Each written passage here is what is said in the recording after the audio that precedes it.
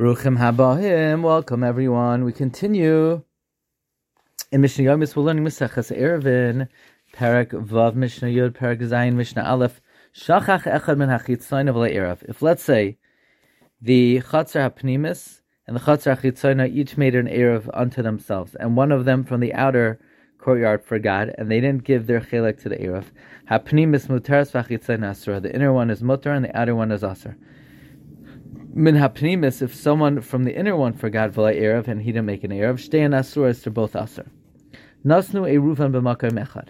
If they put their erev in one place, v'shachach echad, and one of them forgot, bein min hapnimis, whether from the inner one, bein min hachitzena or the outer one, v'la erev and they didn't make an erev, shtein asuras to both asur.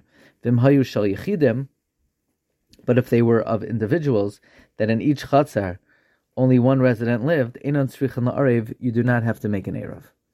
Mishnah, Parak Zayin, Mishnah Aleph. Chaloin shebein shtei chatzar. So let's say you have a window between two courtyards. Arba al arba. It's 4 tvachim by 4 tvachim. B'say chasara. Within the 10 tvachim of the ground.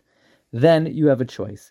Ma'arvin shnayim, you can make 2 separate eruvim, each chatzar by itself. Imratz, if you want ma'arvin echad, you could be ma'arev together as one area.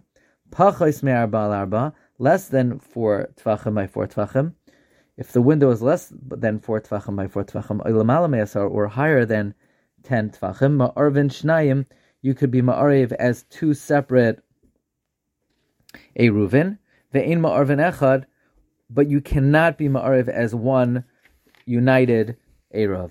Wishing everyone a wonderful day.